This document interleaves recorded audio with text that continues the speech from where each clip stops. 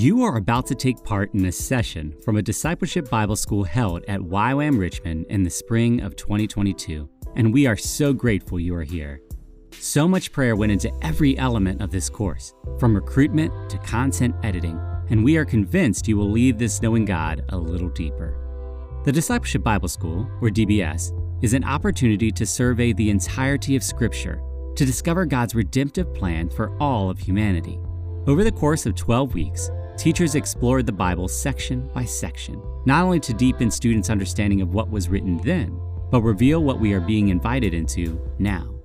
If you like what you are hearing, visit ywamva.org to discover what courses we are offering, ways you can journey with our team, and other content created to help you know God and make Him known. Everything you hear was created as a step of faith by a team of YWAMers and volunteers who felt God inviting them to capture the DBS in its entirety, over 120 hours of content. If this content blesses you, consider supporting future schools and content by giving at ywamrichmond.org/donate. Thank you so much for listening, and we can't wait for you to experience God today.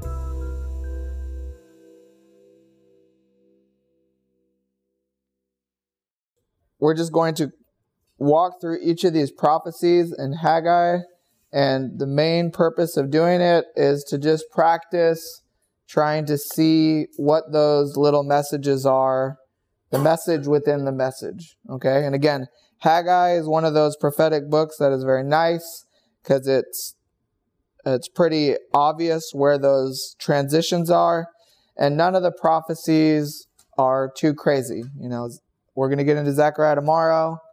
Different story. You got, feels more like Ezekiel or Daniel or a mix of the two with a little bit of revelation in there. And so that one is harder to put together. But Haggai, I think, is a great place to practice trying to understand these messages within the message that the prophet's giving. All right. So we're going to go through, and I want you guys to answer these questions. So with the first prophecy, says, when is this prophecy taking place? You guys see where that is? We're looking at Haggai chapter 1. In the second year of Darius the king, in the 6th month, on the first day of the month. Congratulations. Second year of Darius, 6th month, the first day of the month. So we know that this is taking place during the reign of Darius. So you had Cyrus, right? And they come back during the reign of Cyrus, and that Darius is going to be the next king. So there is a little bit of time that is going to pass from when they're starting to build and when this is happening, right? And does anybody remember back in Ezra what is taking place as they get back? They're going to start building, and then what's going to happen? I heard a whisper of it. What? No, because her answer was way different than yours. No, Just might say be something. wrong. There'll be opposition. Yeah, so we have opposition happening, right? Is there any other thoughts?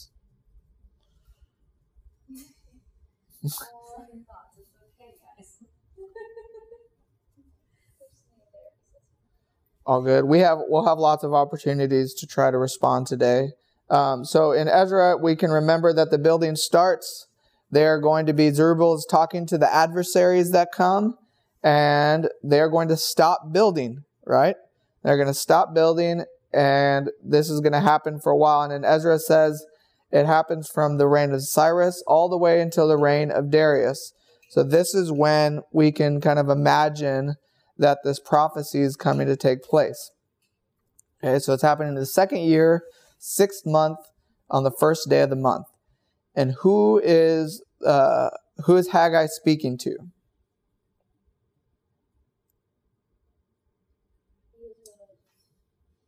More specific.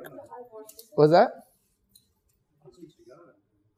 He's speaking from God. God is going to speak through him. What? Oh, to Joshua the son of... Yep. You got Joshua, and then there's one other guy.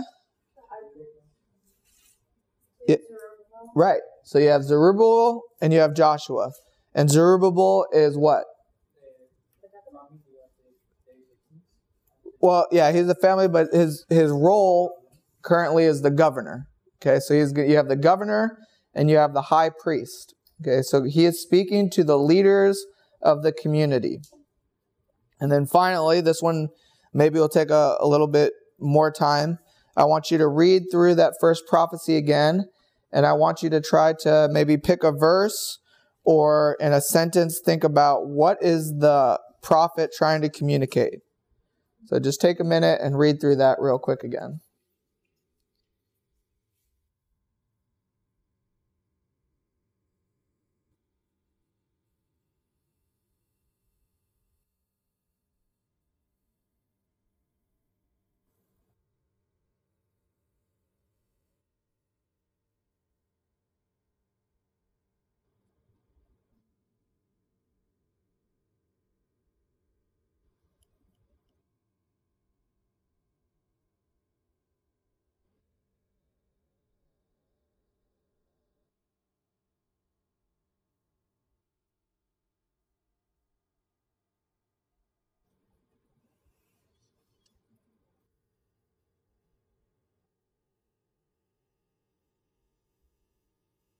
All right, we'll give you guys another chance here.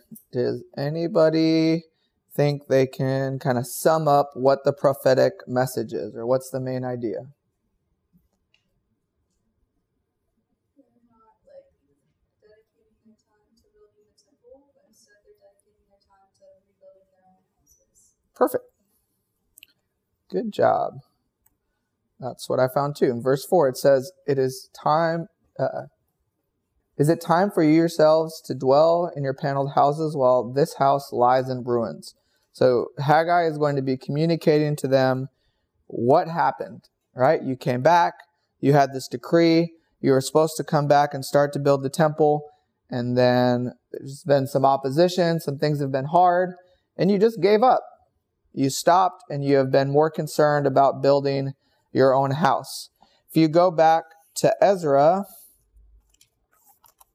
let's jump to Ezra again.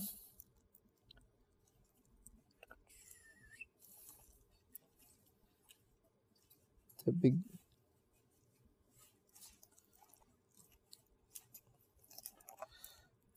we go. If you guys remember in Ezra 3, when they build the temple, right, they're going to do it because they're desperate to have a place to worship for God. So it seems like they get back and they recognize they need God and they need this place to worship. But then when this opposition starts, for whatever reason, that is going to discourage them to the point of just saying, nah. And they're just it seems like they're just kind of living life, right? They got to find a place, they got to get a roof over their head. They're trying to maybe get some food and things like that. So they're just kind of going through life, and they have left the work of the temple reconstruction on the side. Okay? And so here we have Haggai is going to be challenging the leaders to start again, to build again.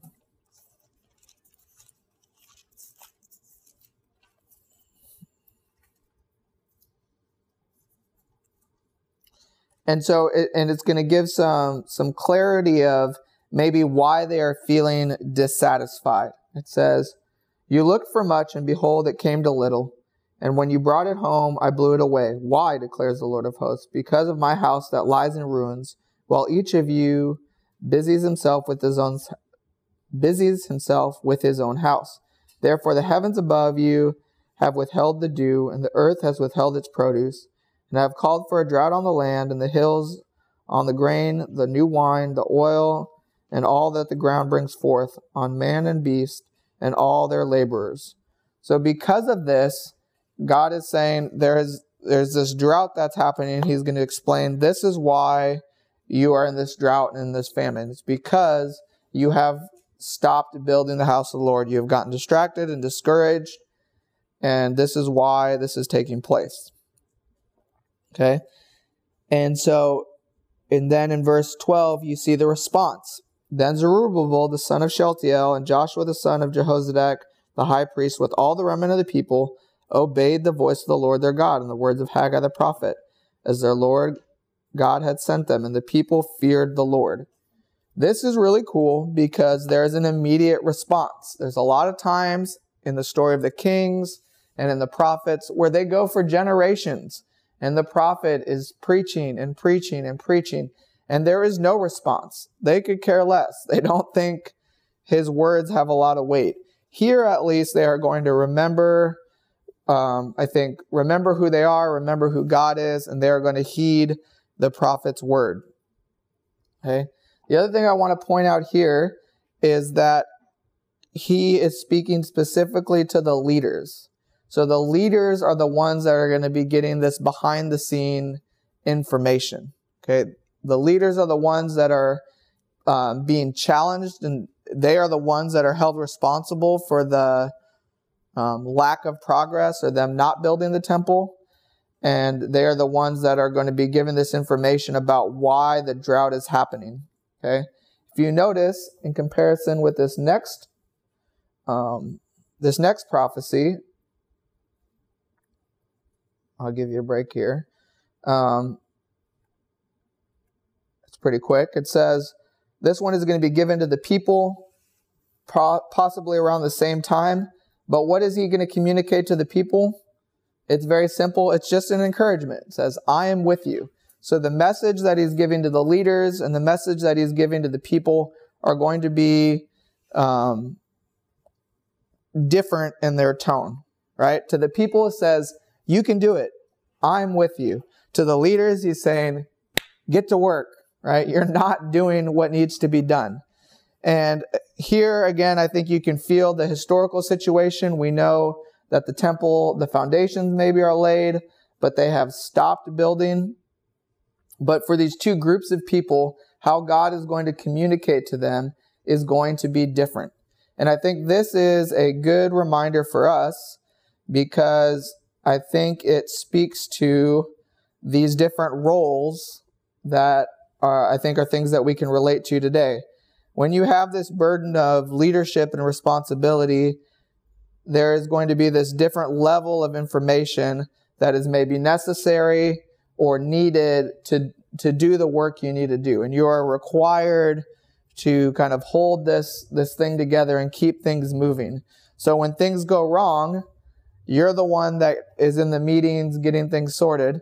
The rest of the people, they don't need all that detail. They don't need to know all that behind the scenes stuff.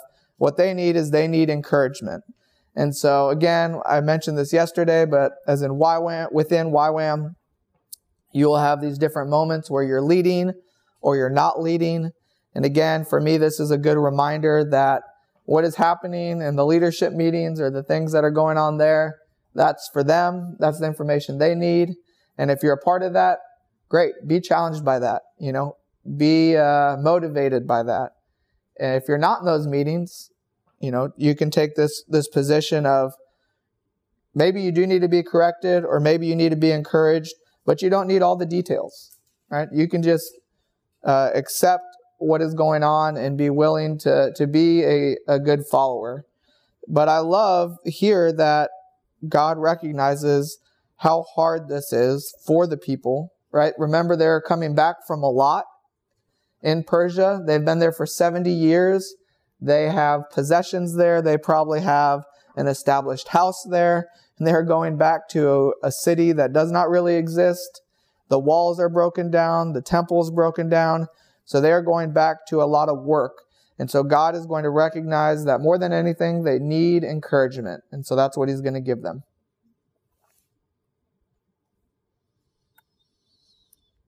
All right. So we want to look at that and we want to pause and say, okay, what in our lives connect to this story? Obviously, we are not rebuilding the temple, but is there something within this prophecy, within this message that speaks to you today about your own walk or your own work that you're doing? Just take a minute, pause, maybe write down a note. Is there something that speaks to you in this first prophecy?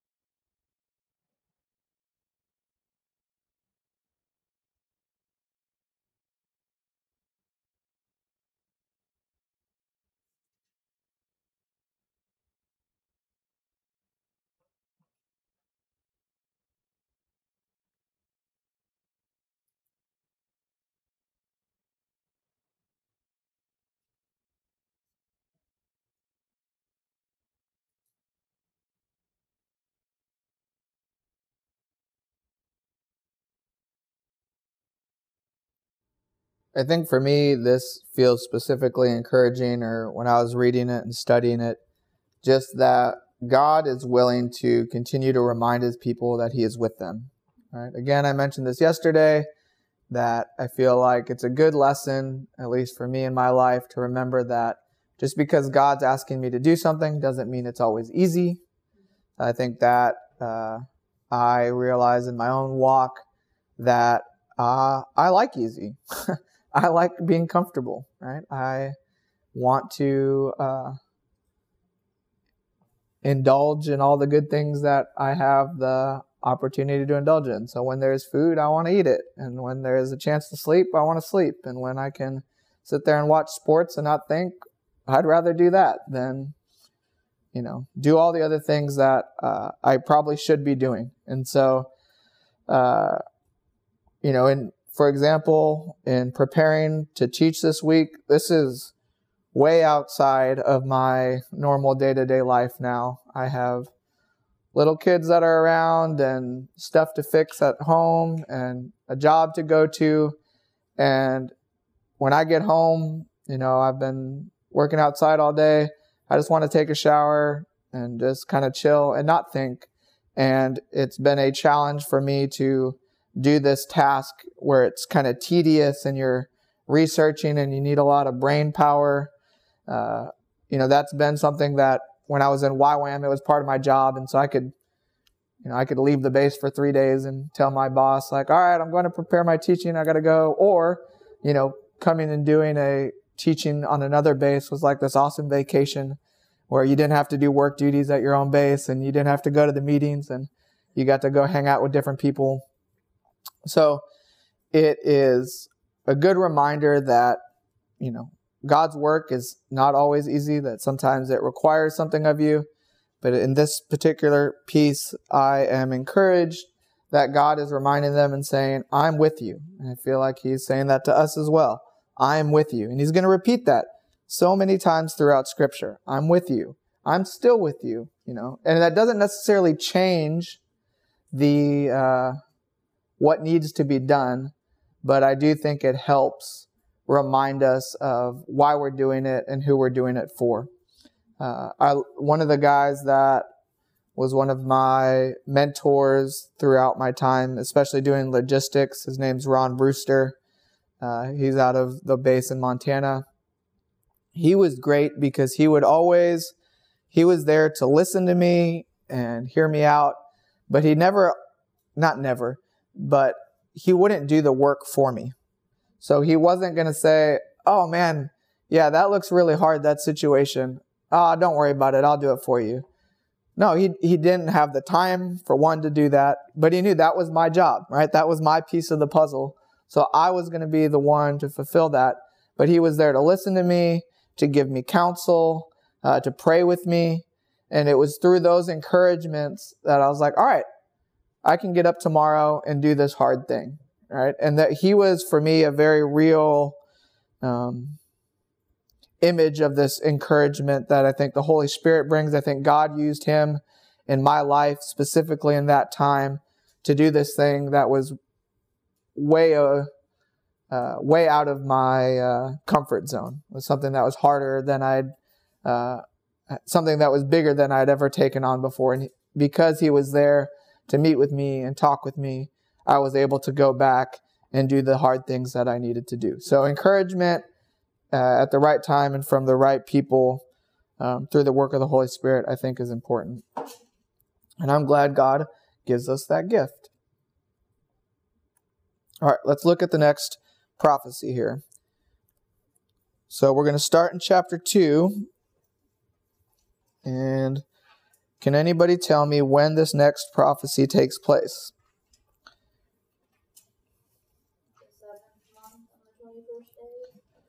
That's right, in the 7th month. So the first prophecy was when? 6 months first. Right, so you had the 6th month and now on the 7th month. So a month later, you're going to be given another prophecy. And who is the prophet speaking to this time? We got Zerubbabel, good.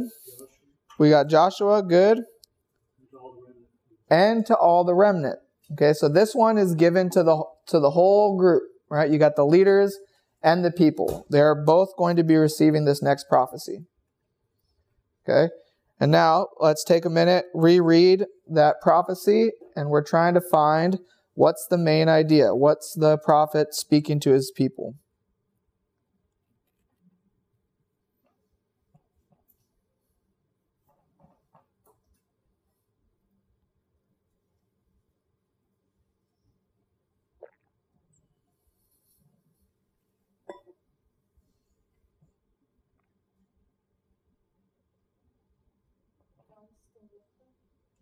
Yeah. Perfect. It's another encouragement. Work, for I am with you, declares the Lord of hosts. So it's going to start out, and you have Haggai bringing some correction, pushing the leaders forward, saying, you can do better. You're better than this, right? Get focused. Get to work. He's going to encourage the people. And then here in chapter 2, at the beginning of chapter 2, he's going to say to all the people, keep working. I am with you, declares the Lord.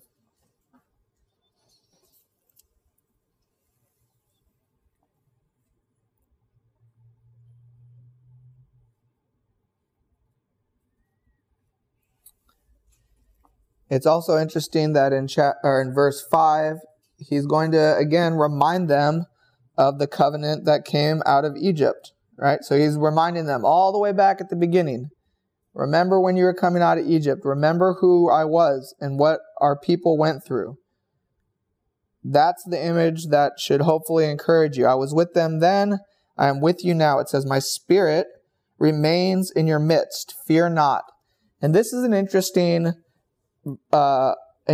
phrase, because is the temple rebuilt? Yes or no at this time? No, still not rebuilt. And even if it is rebuilt, what happened in Ezekiel? Anybody remember?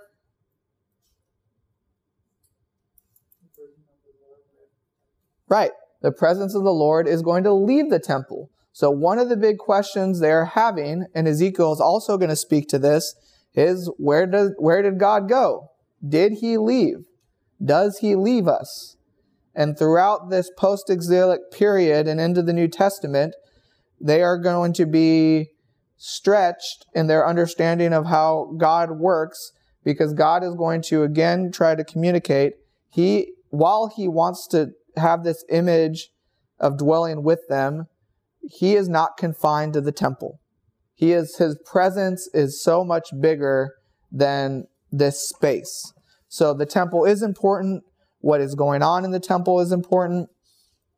But it says, God is still with them. My spirit remains in your midst. Fear not. Okay? And again, this is going to be probably an encouraging message, but possibly also a confusing message, because they are used to God dwelling in the tabernacle, in the temple. Okay? So they're trying to probably think, oh, how does that work? Or what's going on there? Right? For us today, after Pentecost, we can say, oh, that looks like the Holy Spirit. Right? For them, that idea is not quite captured yet. So they are trying to probably understand, what does that mean for God to be with us in spirit? Okay? But it should still be an encouragement to them. It should still be the reminder that God is going to be with them. Okay. Does that make sense? Any questions about that?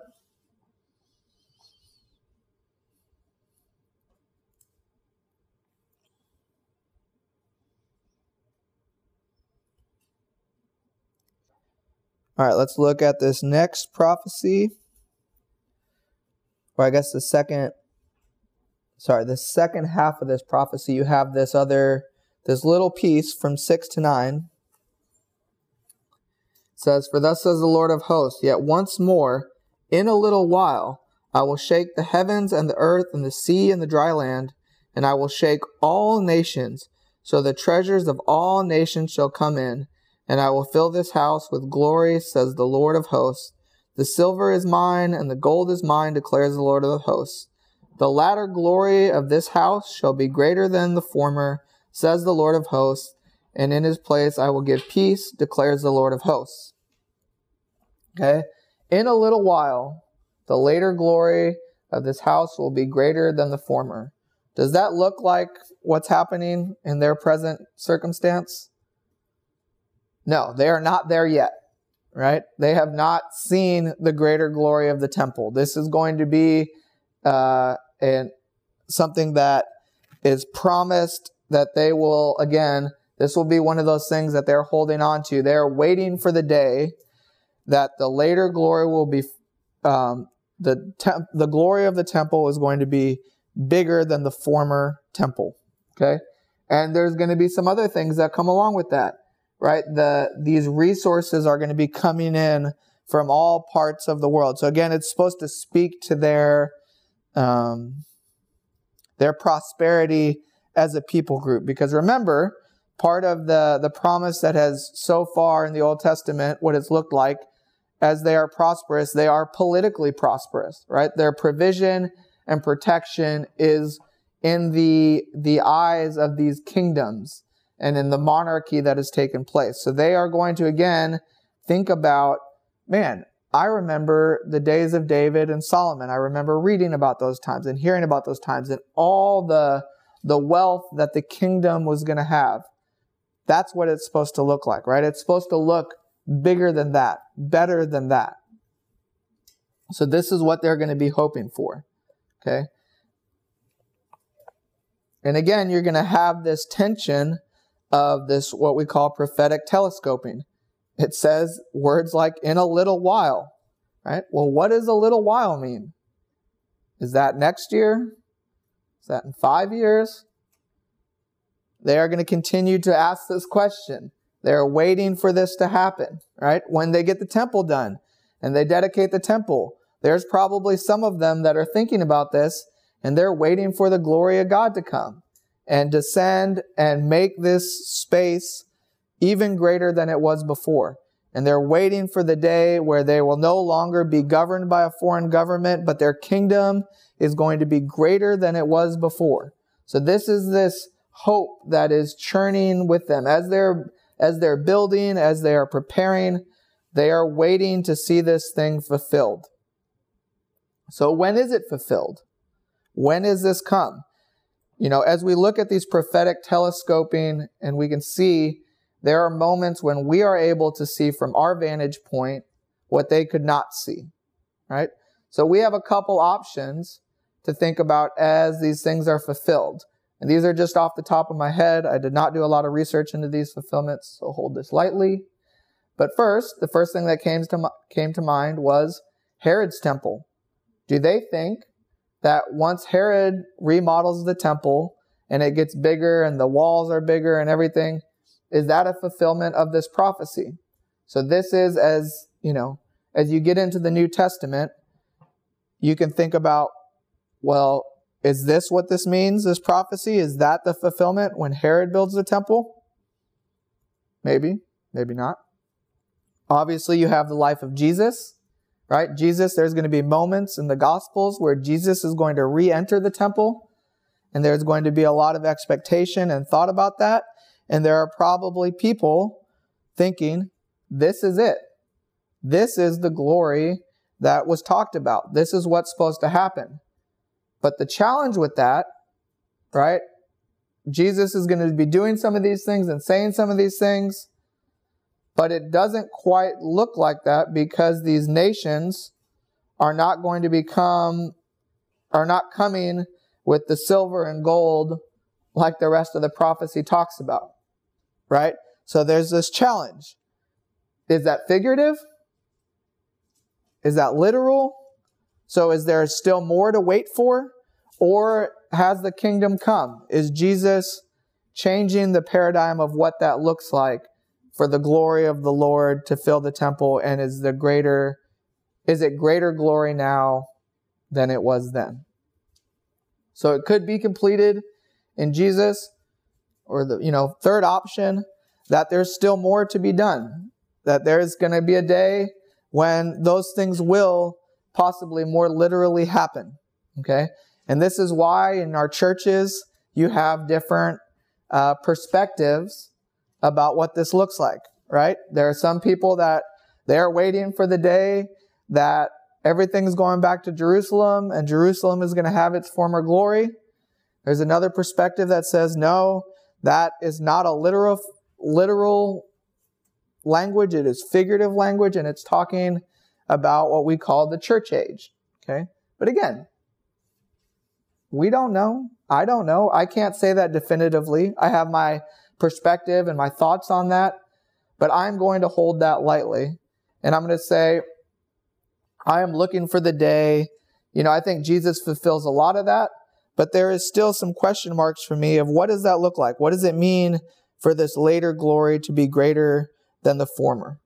And I'm going to continue to press into that and continue to pray about it and research it, because I would love to understand more about how God wants us to view that today. All right. So, any questions on that?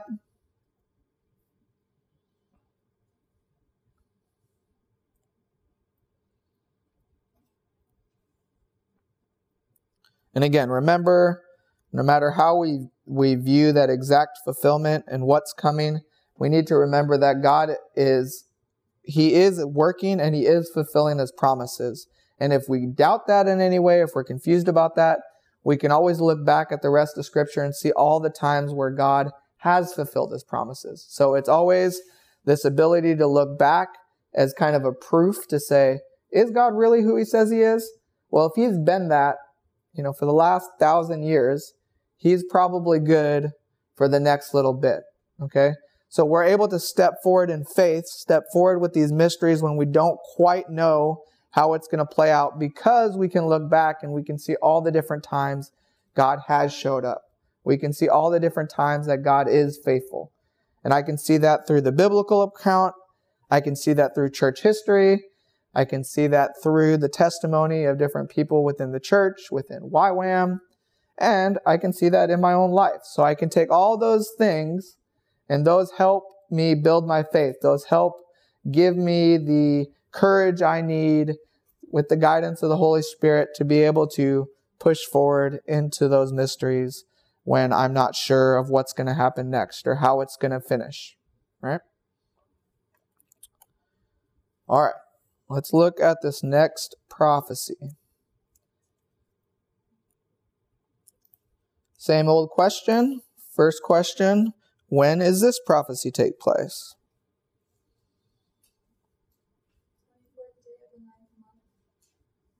Yep. Last detail. There you go. Yep. So the second year of Darius in the 9th month of the 24th day, the 24th day of the month. So that's when this one's taking place. There's still this progression of time. Okay, so it seems that Haggai is moving chronologically. He's continuing to move forward. And who is being spoken to this time?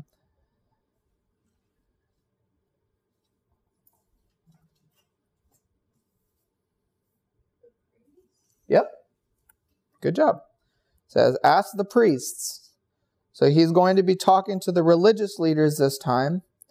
And then if you guys want to read ahead, or if you can remember, what is being talked about?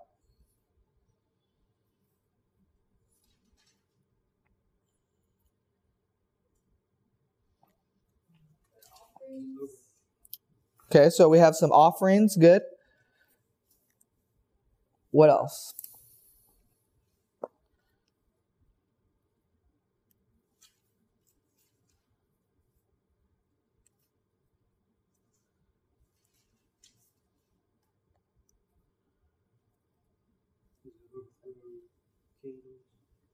What verse? Okay.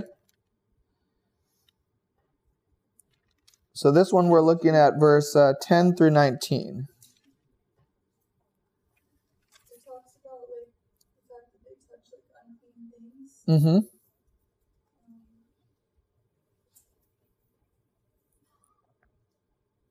Yeah, so they're touching unclean things, but also offering unclean things. Good. And is that a good thing or a bad thing? Right. So they are going to be sacrificing unclean things, and Haggai is going to correct them. He's saying, why are you giving these unclean things to God? You are supposed to be honoring him with the best things, right? And there's all these rules that they should know, rules about what to sacrifice and what not to sacrifice. And rather than doing that, they are giving unclean things. And he says, do you think that God is going to bless this? Do you think that this is good work? And he's going to remind them, no, it's not. You are not showing God honor, right?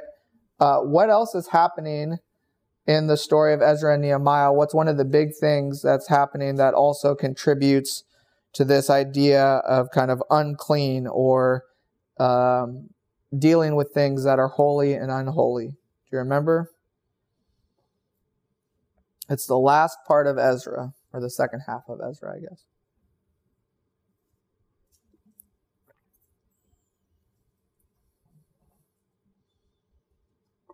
What is Ezra's got to deal with this one big social problem. Mm-hmm. Yep. Yeah, you guys got it. The mixed marriages, right?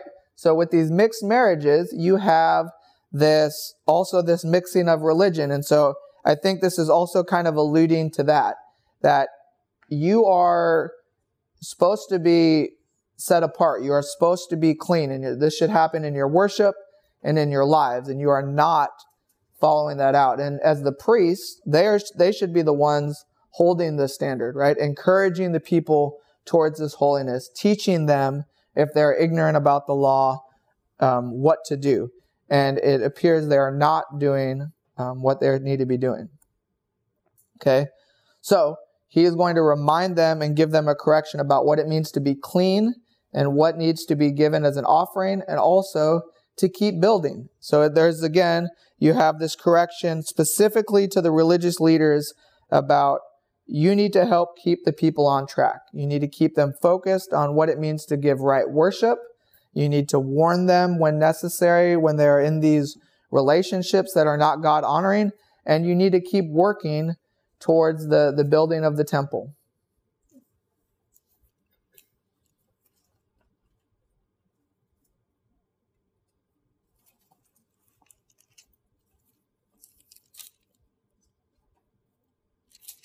Good.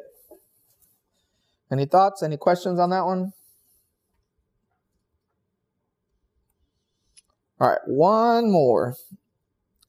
So just at the end of chapter 2, when is this one? Boom. You guys are getting the hang of it. All right, who is the prophecy being spoken to? Yep. Speak to Zerubbabel. And then what is the main idea of the prophecy?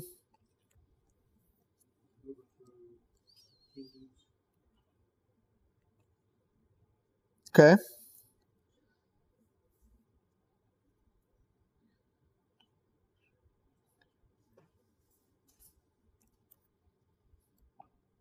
Yeah. To overthrow the kingdoms, but basically the idea that I have chosen you. Right? It is the reminder that out of everything that's going on, I choose you. I'm choosing you. You are still my chosen people. And there is a day coming where I'm going to continue to fulfill these promises that I've given you as the covenant people, right? So you are not always going to be in this bondage. You are going to be restored to this place that I have promised you, right? This place of provision and protection. Okay? Huh? Yeah. Well, I purposefully hid the answer for a little bit because I want you guys to think. Yeah,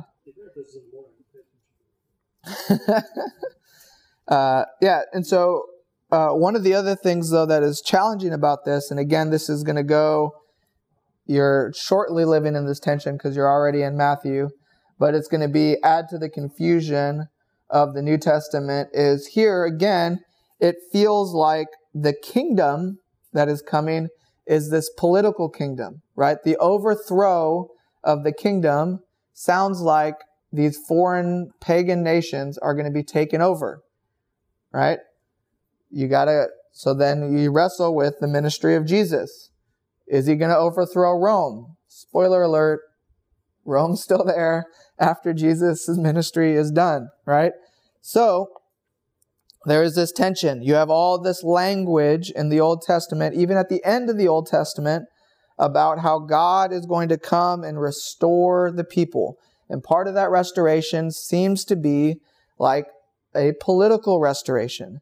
So the language of kingdom is going to be very, come with a lot of expectation, right? Remember, like I said earlier in the week, this week is all about understanding expectations, right? What are the expectations that they had? Well, one of the expectations they had was that they were a politically chosen to be in this place and to be taken care of, and that God was going to somehow, above all odds, going to help establish them and now reestablish them as this chosen people. Okay, so when Jesus comes, you have to figure out, when he says the kingdom is here, what does that mean? Is the kingdom here? Well, not in the way they thought, right? So you have two directions you can go with that. Either the kingdom is not there yet, or there's still some kind of a waiting for that, or the kingdom is here, like he said, but now it looks different, right? But it doesn't look like before, right? There is and again, if you go back to the Davidic covenant, go back to Kings and Chronicles and read that history, that's what they're waiting for, right? That's what they think is going to happen. And then Jesus is going to be speaking all these words, connecting himself to these Old Testament prophecies, these old events, and it's going to look different, right? How Jesus establishes himself will look different. And why is that hard for them? Why is that so confusing? It's because of all this. It's because over and over again, God is going to be using this language that is consistent with how they have understood God to interact with them, and it's going to be continuing to do that. Okay? So this is the tension that they're going to live in. So, 2 quick chapters with multiple prophecies. And so we're just going to pause again.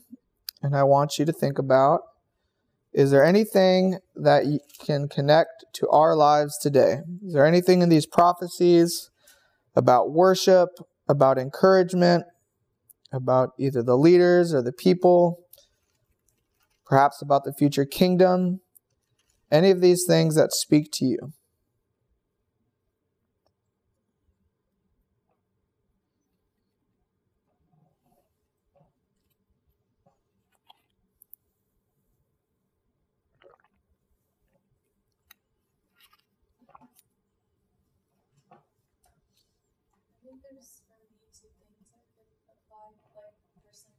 Is one, like, if I do something for the Lord, I need to do it with my whole heart. I don't just need, because, like, yeah, they were, like, giving offerings, but they weren't clean, they weren't pure offerings.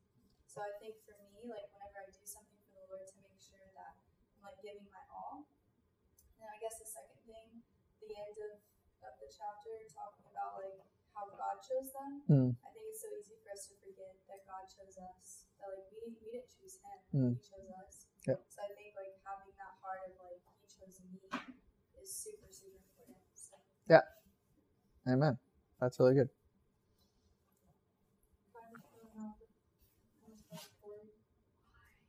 I've been getting you guys mixed up for like weeks now. Anyway, hardly.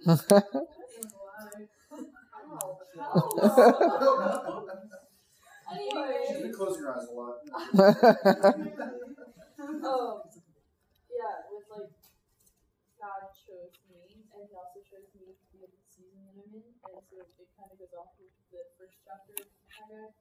That hit me hard because I'm normally staffing in Virginia Beach, but this is the season I'm taking to be a student, and so I'm used to having to be in all the meetings. I'm used to having to be in the know with everything, and now it's like the staff are like, anytime they have anything staff related, they completely shut me down. I'm like, I'm not used to this.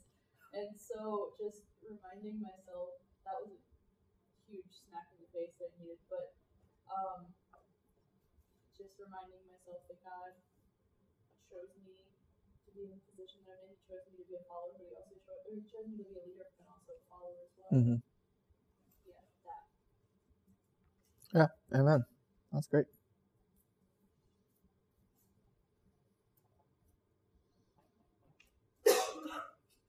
Anybody else?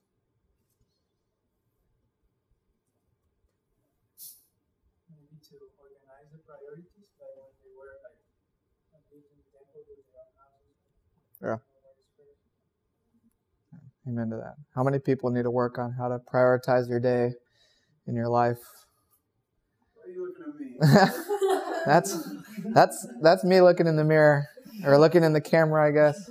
Every day of my life, at the end of the day, I'm like, man, I definitely could have picked some other things, And again, it feels, in one way, it's like, tomorrow's another day, I got another chance.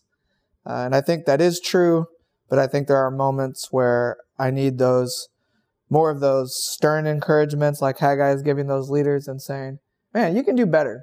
You know better. And I do know better. And I should be able to continue to grow. And I need good people around me. I think one of the things that I want to do as an application for myself after this week is in our church, we have kind of small groups and we have confession every week. And it's this cool opportunity to share where we need help, where we've seen, the Holy Spirit convicts us and say, yeah, I can do that better. I can do this better. But what I've realized is I have not done a good job at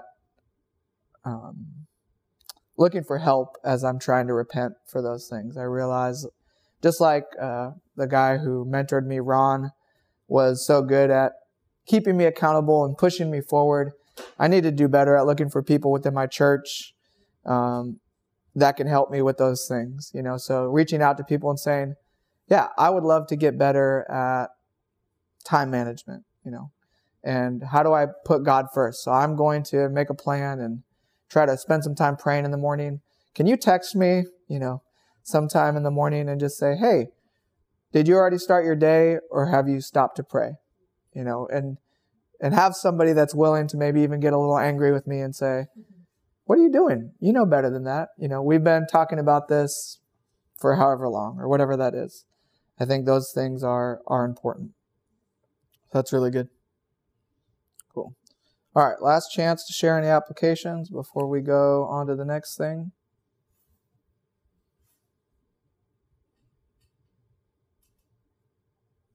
Sweet. Don't let things procrastinate, just go ahead and get it done. Yeah.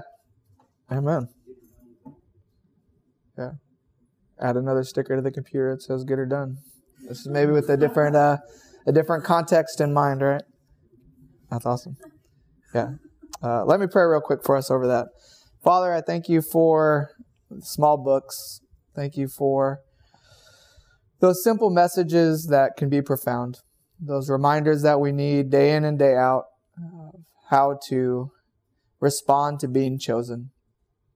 Thank you, Lord, that you choose us. Thank you that you give us a rich history. I pray that in those moments, as we go throughout the rest of our week, the rest of our school, that you would help encourage us and refine us, that our priorities would be your priorities, that our energy and focus would be renewed today as we get a reminder from Haggai that you are with us to do the hard things. In your name we pray. Amen. All right. Another book in the books. We're going to start on Malachi because we got a couple minutes left. Like I said, we are going to wait on old Zechariah till tomorrow. I'm going to try to shed or give some information about the more confusing visions and things like that. But the reality is, with some of those things, we don't know. And I don't think, especially for as fast as you guys are going through Scripture, it is super profitable to spend a lot of time, how to identify all the horns or the horses or whatever the things are. There's lots of books. There's lots of information to look at for those things. But I hope more than anything that you are able to capture the overall message or the feeling of the books like Zechariah that are going to feel confusing, and possibly challenging. But in this read and this go through, that we would take the heart of the book and leave some of the details maybe till later. Does that make sense? All right. So we are going to start with old Malachi. And his name first, it means either my messenger or my messenger of Yahweh, depending on how it's translated. And this is one of those books that the date is not specified, but it seems to fit in this post-exilic era. There are multiple books, especially in the minor prophets, that don't exactly have a timestamp. Right? In Haggai, you have down to the month when these prophecies are given. Right? On this month, on this day, this is what's being said. Here, it's ambiguous. It's vague. It says, the Lord is speaking. Well, when is the Lord speaking? So, some of the things that we can look at are the message that he's giving. Some of the content we can try to figure out, okay, when does this fit in what's going on? And again, be willing to maybe hold those things a little bit more loosely than when you have these solid timestamps like you do in the book of Haggai. So if you look with me in Malachi chapter 1. Yeah, the old Maliki. 1:6 through 14. It's going to be mentioning some sacrifices in the temple. So what does that mean? If he is bringing correction to about how things are being offered, what does that tell us about the time period? What do you guys think?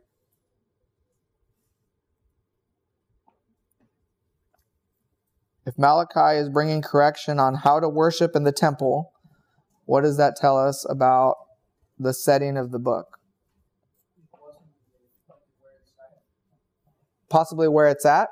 Okay, good. So it's probably got to be somewhere around Jerusalem. That's where the temple is. All right. What else does that tell us?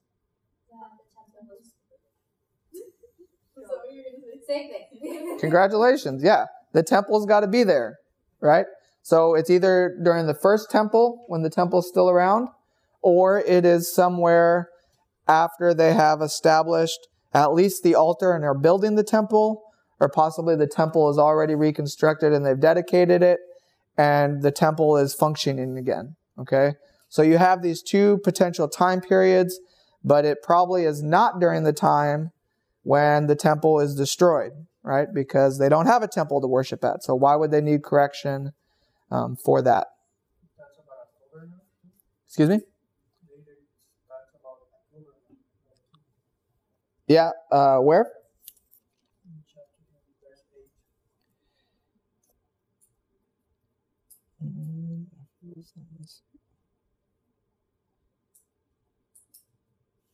Yeah, so even that's I'm not sure if this is your point, but it is a good point of mentioning the idea of a governor, because in the first king, or the pre-exile, right, you have kings. You don't have governors, right? The rulers are the king. Now, in post-exilic times, they're ruled by a foreign nation, and the people that are in control of Jerusalem are going to be governors, right? So that would maybe speak to more of this post-exilic time that we're in, right? That's another good detail. Okay. So we can look at that and we can say, okay, we're not exactly sure when, but it's probably in this, time frame that we're in now, in this post-exilic time with these other books. Another thing that we can look at that maybe leads us towards that is this idea of, in the book of Malachi, he is going to be addressing some of the same issues that are coming up in the other books. So we can say, all right, the same historical setting is relevant now, right? In the old pre-exile, one of the big deals is idolatry. There's not so much talk about outright idolatry here, right? There's a different problem being addressed, different things that are being talked about. Again, you have the problems with intermarriage that's being brought up. You have, if you remember in Nehemiah, you have some of the temple leaders and they're distorting the temple resources. They're either taking them or kind of manipulating that. So you have the cheapening of the tithe, social exploitation, and then misuse of the Sabbath, and then perversion of the sacrificial system. All these things are talked about in other parts of these post-exilic books. And so with those two things, we can say, all right, we don't exactly know when it happens, but probably happening in this later time period. So we're going to put it in this later group. Does that make sense? Any questions about that?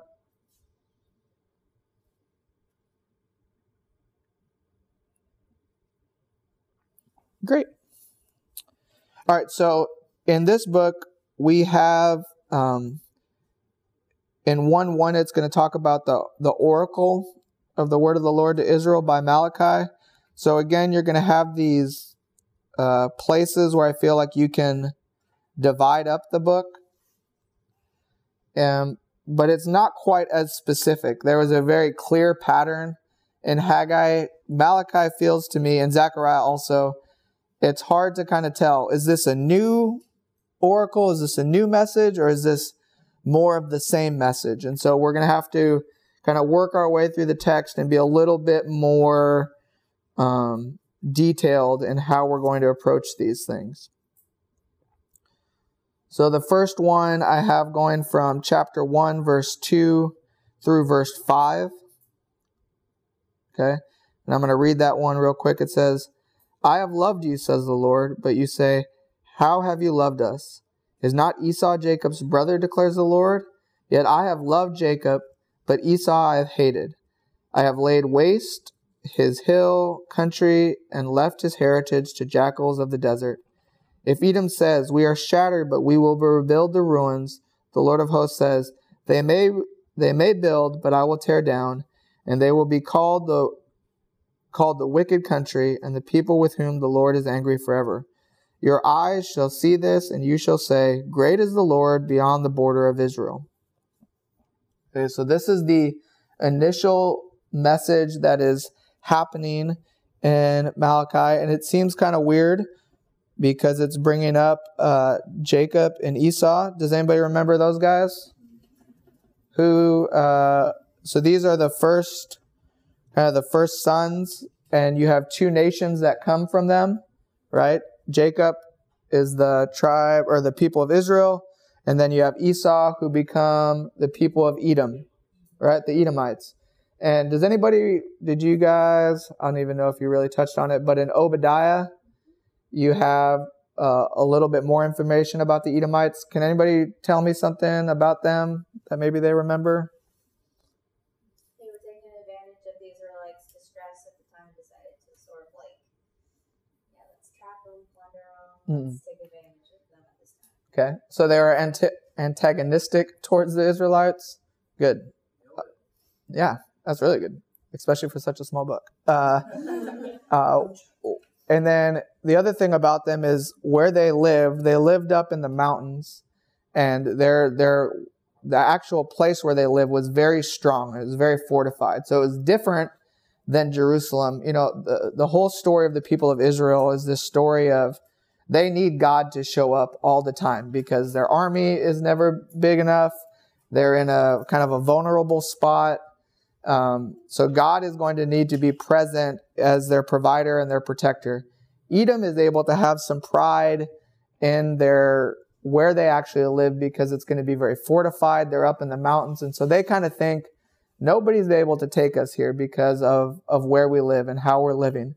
And so that's why both in Obadiah and here, you're going to have reference to them kind of pridefully speaking about, nobody can touch us and we're going to rebuild and we're strong. And God is going to bring a correction to that. And there is a tension here where it talks about God loving a son and hating a son. And we need to remember that is not necessarily talking about relationally, but this has to do with from the perspective of the covenant people. So he is speaking to the covenant people, and he's saying, I chose you. I chose you to be my people. And so it's not that remember, the whole purpose of the chosen people is that they're blessed to be a blessing. So he's not exclusively saying, I want bad things to happen to the rest of the world, but he is reminding the people of God specifically that I chose you and you are special, right? And why do they need to remember this right now? Well, they need to remember it because their city is destroyed and their walls are destroyed and people are oppressing them. So they need to be reminded that God is with them, that God chose them, that they are the covenant people of God, and that Edom are not those people. And of course, they're able to see that, to your point of they have remembered when Edom has been antagonistic to them. They have opposition that is happening around them. And so God is reminding them, I'm going to take care of you, right? I am with you. And so this is where the book of Malachi is going to start.